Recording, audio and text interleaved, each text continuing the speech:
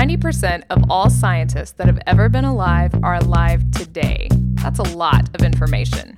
But don't panic. It's not an exact science. Hey, Shannon, how are you? I'm trying to survive this awful heat dome. Oh, yeah, it's the whole western U.S. has just been oppressively hot since Sunday, really. Oh boy, has it ever. We've had a lot of problems because we haven't been able to get out into the field during the normal times. We're having to wake up at 4 a.m. to go out and do field work, which I am a night person, so this is not wonderful for me. Yeah, I mean, well, we were out in L.A. last week just before the heat wave got there, and people were already preparing for it. And that's also why our show was late coming out last week. As we discussed, I had some problems uploading it while on the road. Not with the internet, but for some reason our podcast host would not accept the file, and I ended up getting it to upload by remoting into my computer in Pennsylvania. So I think there was something very weird about making a file in one time zone and trying to upload it in another to a server that's in yet another. I don't know exactly what happened, but sorry about that, folks. And I'm just going to laugh because I don't know any of what you just said, so that's okay. Well, we've actually got some more feedback. This is impressive. I'm super excited. Yeah, we're on a streak here. So we got some feedback from Steve, who listened to our show last week about the 1906 photo of San Francisco, and actually sent us a link to a comic that I'll put in and a video that was taken on the streets of San Francisco, like from a cable car before and after the earthquake. It's just amazing to see the difference. Yes, it's unbelievable.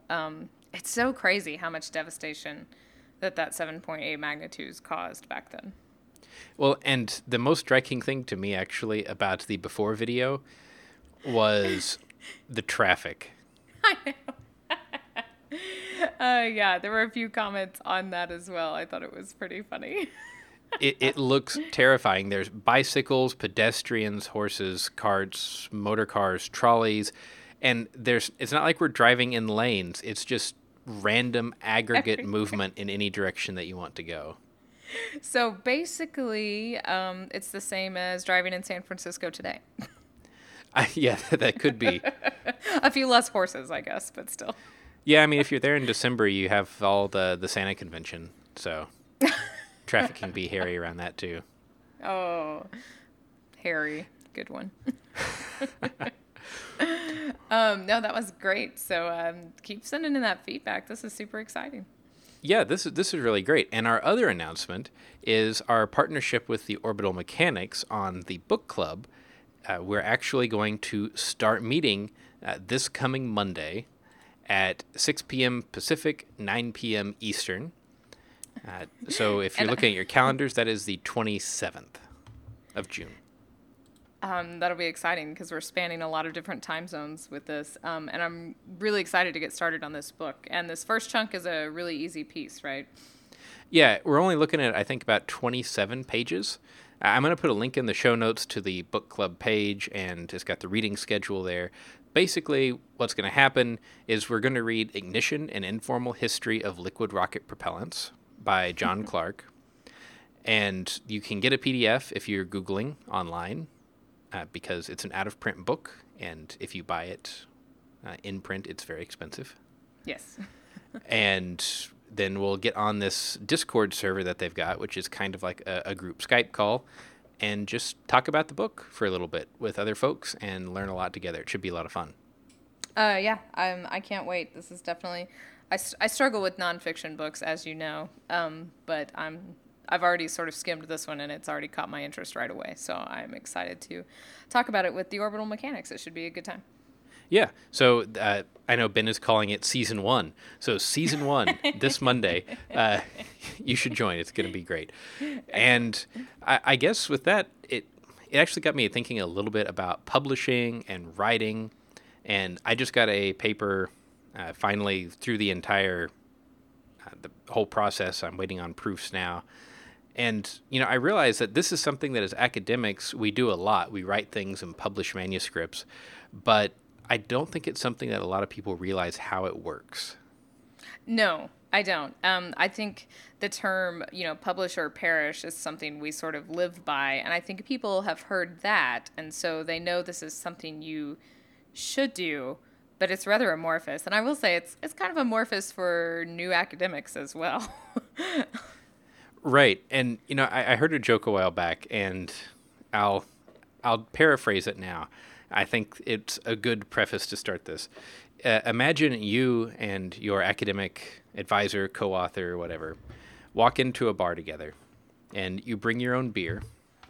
You sit down, you drink the beer, you get up, you wipe the bar down where you were.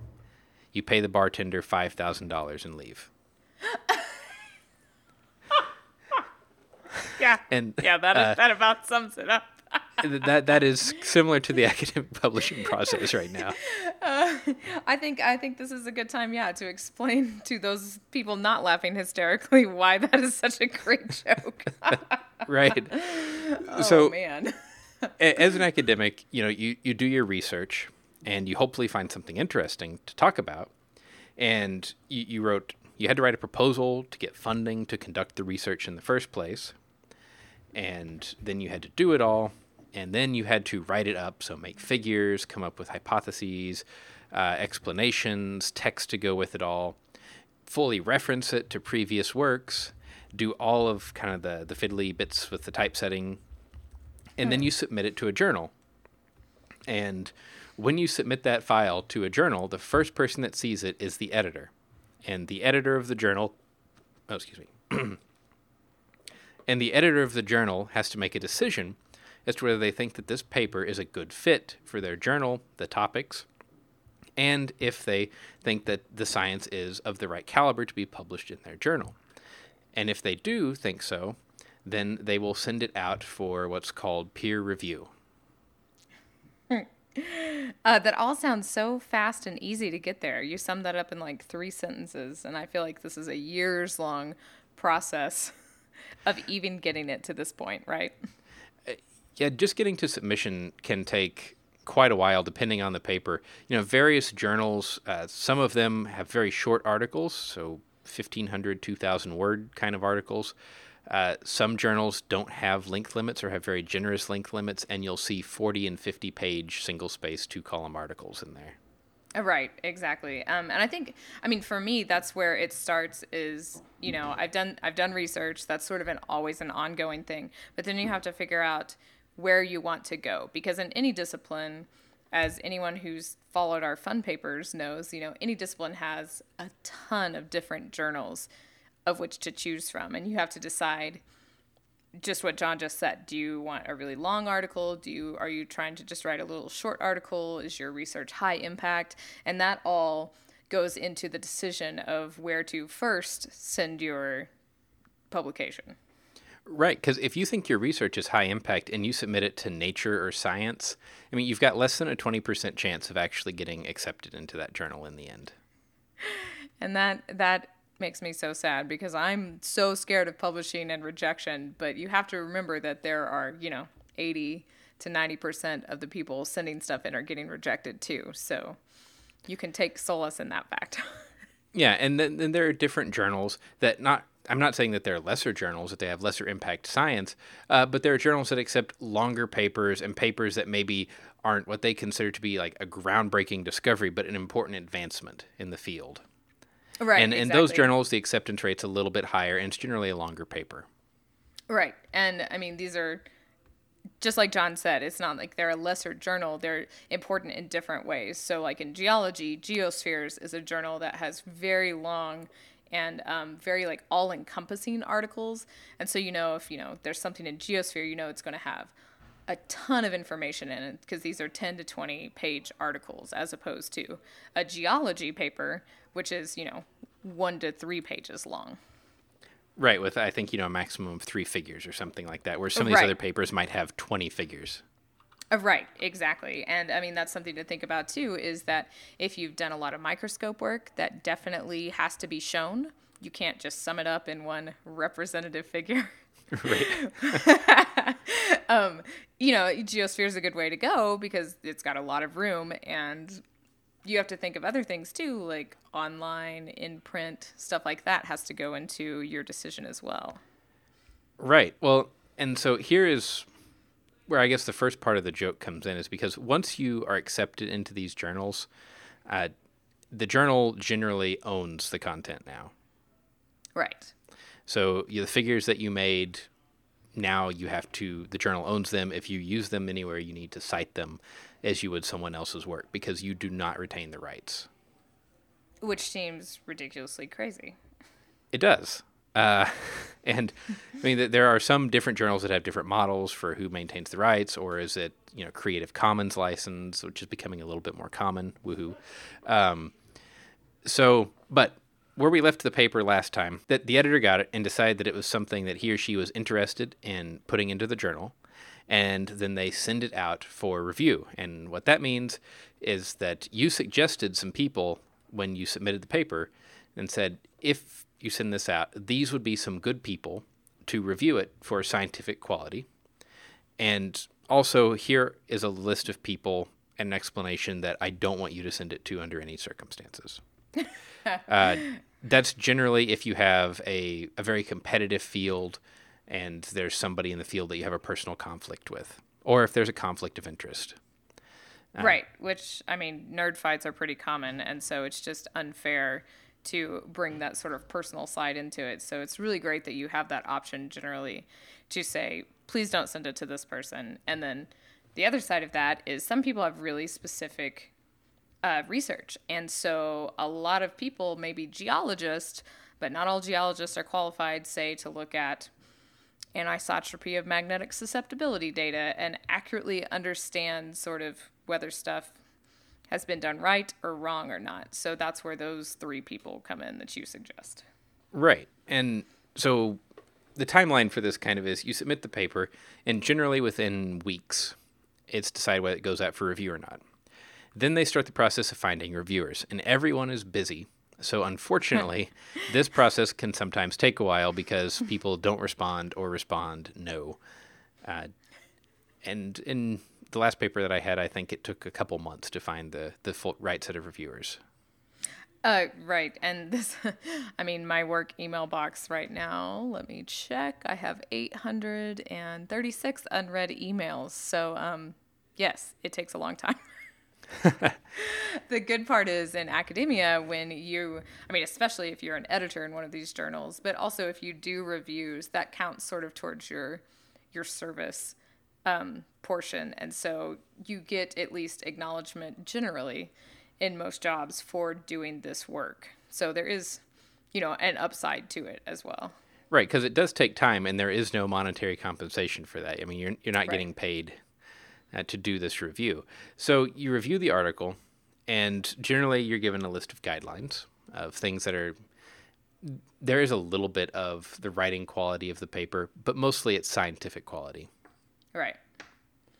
And then you make a list of, here are things that I disagree with or would like explained better or I didn't understand, and you send those back to the editor. The editor generally gets 2 or 3 of these reviews, and sometimes reviews it themselves, combines them, and makes a decision, and they'll send you the review comments back and say, yes, please revise this paper and address these, and we'll publish it, or we're not interested after this, or accept it as it is, which is almost unheard of.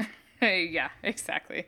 So there are, even if you don't get accepted as is, which just like John said, that's not going to happen. I would love it if that would happen to me sometime, but there's always a chance of, hey, this needs a little bit of work, which isn't generally a big deal, or hey, this needs a lot of work, but we're still actually interested in it. So there are a couple different levels, and that sort of depends on how long you're in the bar drinking the beer, right? Yeah, and so that's major and minor revisions.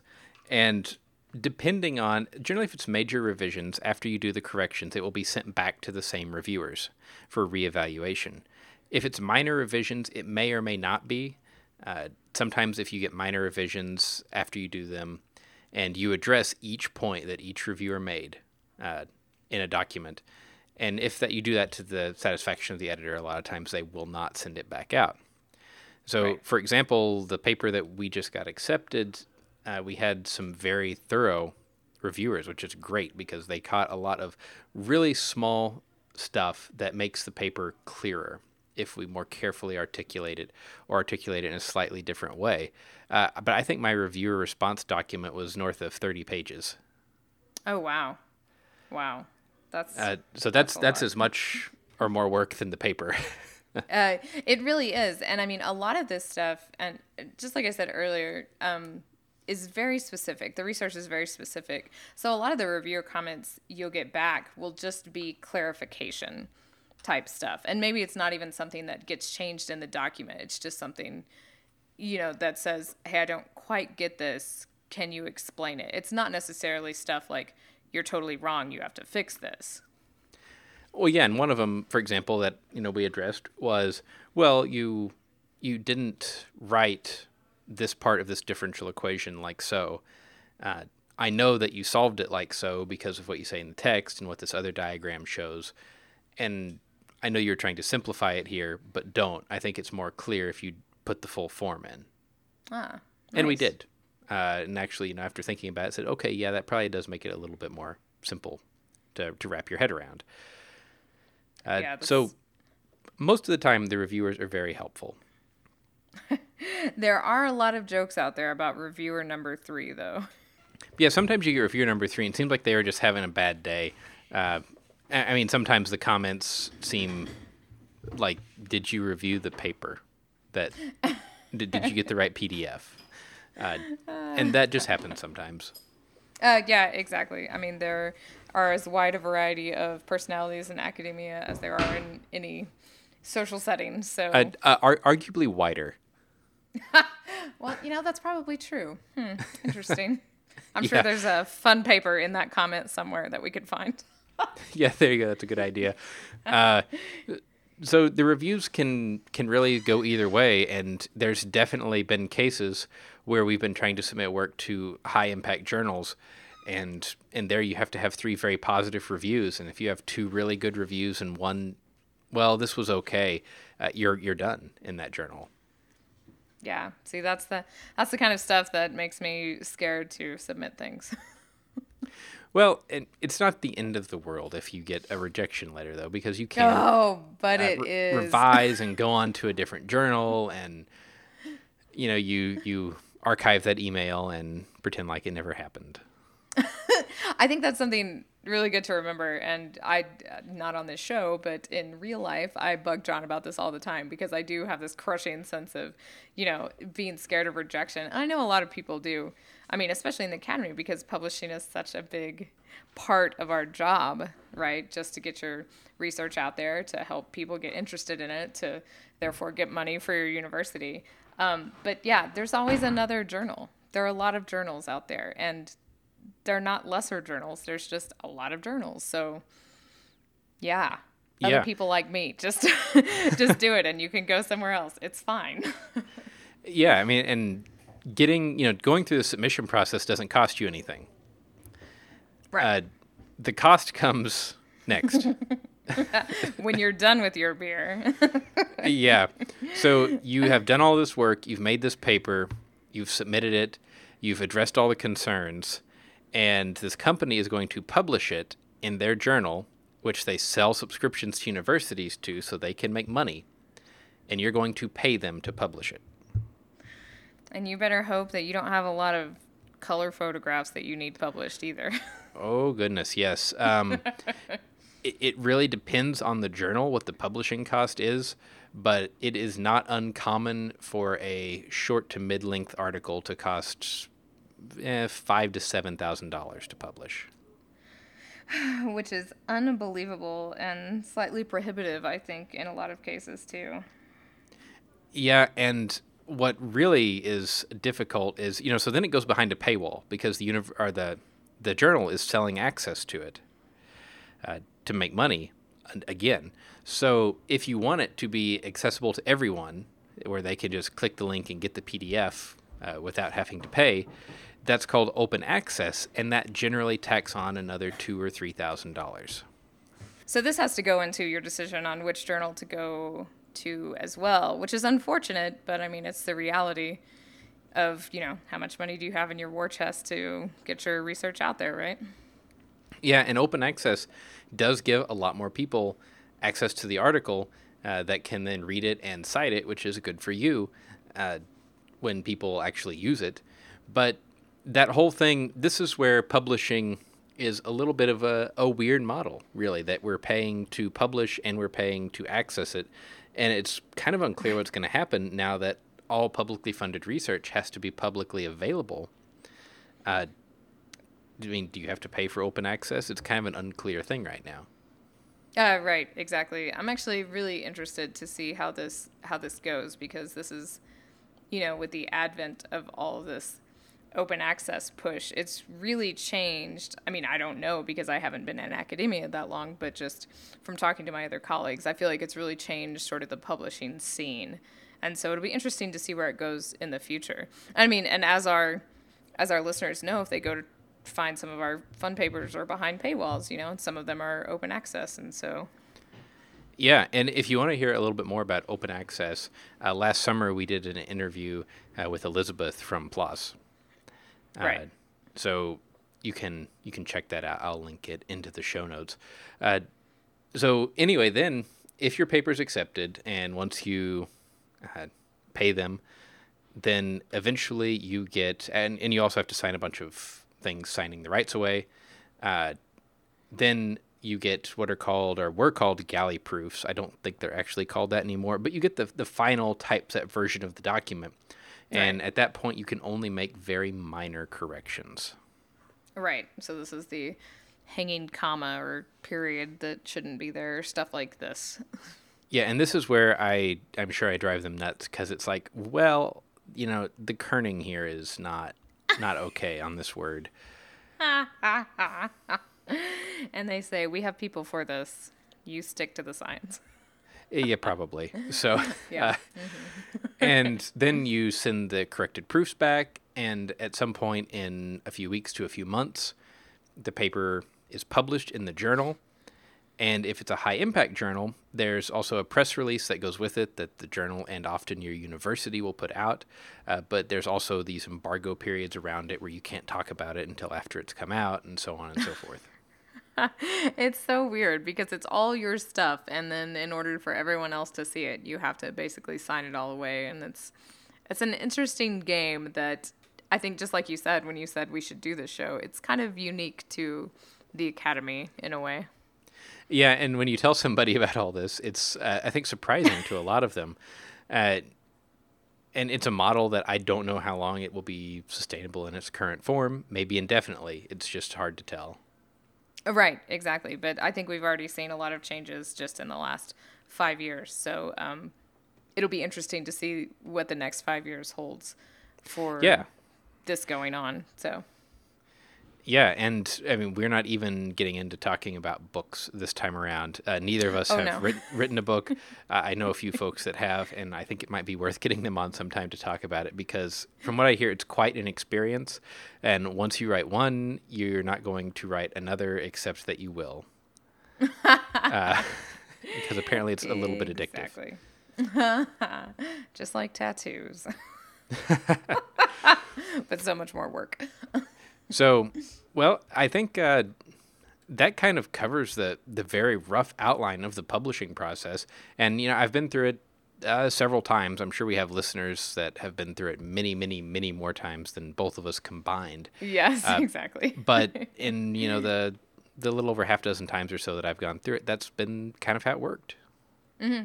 Right, exactly. And you plan this so much time and you put all this effort into it and it feels like forever. But man, when you click on that PDF online of your paper, it's probably, feels pretty worth it, I think. Yeah, and it's also worth setting up your Google Scholar thing to ding you when somebody cites your paper. So you can say, somebody read this and found it useful. And it wasn't my mom. Awesome. Yeah, exactly. Because to show up as a citation, they had to read it, cite it in their paper, and then go through this whole process and pay for their paper to get published as well. So. Yep, exactly. Yeah. It's comparable to liking something on Facebook, but over a year's time and $5,000 worth. Yes, exactly. Well, I guess with that, we can kind of keep this in our summer short range, which we're doing better at this year. I know. I'm proud of us. I know. And talk about the Fun Paper Friday that you picked for us. Yay! So my inspiration for this Fun Paper Friday is the fact that it's been 100 degrees here. And because I don't have to map, because I've already done this, I try to find trees to sit under because it's really hot. So the paper we're going to talk about today comes from Frontiers in Plant Science, and it's called Quantification of Overnight Movement of Birch Branches and Foliage with Short Interval Terrestrial Laser Scanning. And this is Patonen et al. And it's basically can be summed up by saying, do trees sleep? Right. And this is actually a really cool study for so many reasons. It says laser in it, so I knew you'd be on board. Yeah, laser and weird plant things. I mean, we did the one a while back about, what was it, the plants remember? Like if you abuse them? Yeah. Yeah, these, I don't know what my deal is with sentient plants, but so this is really neat. The goal of the study, they say, was to determine whether birch branches and foliage, they kind of sag at night. It appears like they do. And so they use this terrestrial laser scanning to see if this is true. And does this sagging indicate that these trees have some sort of circadian rhythm like many other animals do? Right. So is it triggered by the sun going down and coming up, or is it a built-in clock, or what exactly is happening? And it said that people before had tried with different trees, basically just hanging a weight from some of the branches, a small weight, and measuring it, and didn't really get anything significant. But enter lasers. I love this. So they looked at tree in Finland, a birch tree in Austria, with these lasers, and they did it at the same time of year, sort of under the same conditions, and they did this, kind of far apart to see if they could see the same things in each of these trees. And it's actually quite interesting because with these lasers, they did find that there's a lot of displacement up to 10 centimeters. Yeah, I mean, so that's 4 inches in Yankee units. Exactly. And so it's really cool because it's not exactly tied directly to the sun. It actually looks like these plants do have the circadian rhythm because their branches sort of perk up and they move upward before sunrise. So it's not triggered by the sun. So it might be some internal triggering mechanism. And that's really neat. Yeah. And, well, so they did this in 2 places, Finland and Austria. Yes. Yep. Mm-hmm. That were roughly the same sort of tree and climate is what they were going for there. Right. And then they did it starting at dusk and until dawn, so that there wasn't wind moving the branches around. Right. And basically they set up this laser scanner. You could think of it kind of like a Kinect. It's not exactly the same thing, but you can think of it something similar that creates a 3D point cloud.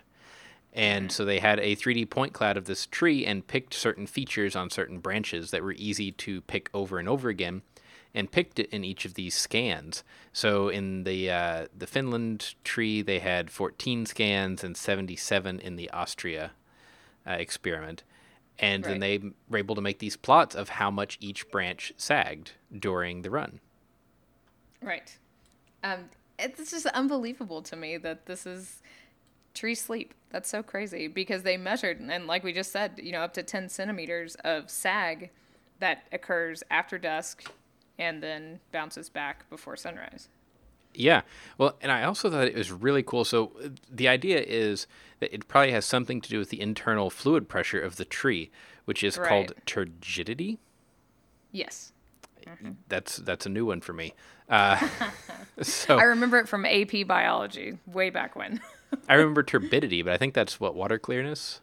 Yeah. So that's more of a sedimentary scale. Yeah. So anyway, they said that you could measure the pressure through different ways, many of them invasive, but one of the more common Right.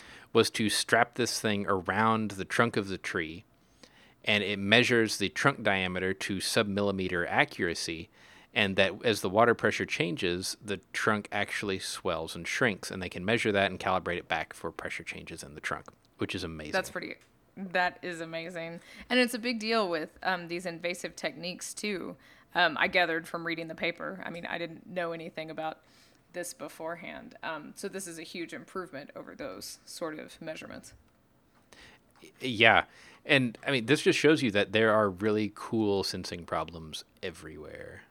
Yeah, and this is that's exactly it. So this terrestrial laser scanner, this is the first time it's been used for these circadian rhythm studies. So that's sort of why this is a really exciting paper, because who knew that plants would have that, right? Yeah. Previously, they used these TLSs, which, we love acronyms, so I'm going to put that in, focusing on like seasonal changes in between trees. So they also said that this is one thing that this is the first time they've tried to do this in very similar settings, very far apart, under the same conditions as well. Yeah. Well, and so they had a few reference targets, and one thing I thought that to cut out the tree from the background, they would take one 2D projection, outline where the tree met, surrounding junk, and then cut, and then you would turn the 2D projection a little bit and do it again. And you have to do that 4 to 5 times for each frame to be able to cut out all the junk. So I'm wondering if this was some undergraduate's senior thesis or something. Was to sit there and go through these 80 things and cut the tree out. That's exactly what I was guessing at as well. There's 7 authors on this paper, so I'm imagining that is true. Right. And authorship's a whole other thing that we didn't get into on papers, and shouldn't. No, I think that's for a rant for another time. Yes. Well, we didn't really plan this show to be a rant on publishing, and I don't think it is. It's just showing that there is a strange way that all of these Sun papers actually had to navigate this circuitous course that involves sending large checks to people in the mail to get them out. So, that is so true. I love this beer analogy. I've never heard it. I wrote it down. I'm going to repeat it 1,000 times now because it's excellent. I wish I could remember where I heard it and I would credit the source, but it was several years back, and I just remember that I thought it was the perfect analogy. It's so true. So true. So hopefully that sheds a little bit of light onto, our worlds and the worlds of other academics that are doing these things that no one really seems to know exactly what they are sometimes. But there is a method to the madness and a reason for it as well. Yeah. So, well, if you have any fun papers that you think we should look at, or any questions, comments, anything like that, we'd love to hear from you. You can send those as text comments or as audio comments. We had one of those recently. You can just use the voice memo app on your phone. That's fine. And Shannon, where would they send these? Well, keep this feedback coming. It's very exciting for us to get email show@don'tpanicgeocast.com. And we're on Twitter @don'tpanicgeo. John is @geo_Lehman, and I am @Shannon Doolin. And until next week, remember, don't panic. It's not an exact science. Any opinions, findings, conclusions, or recommendations expressed are solely ours and do not necessarily reflect the views of our employers or funding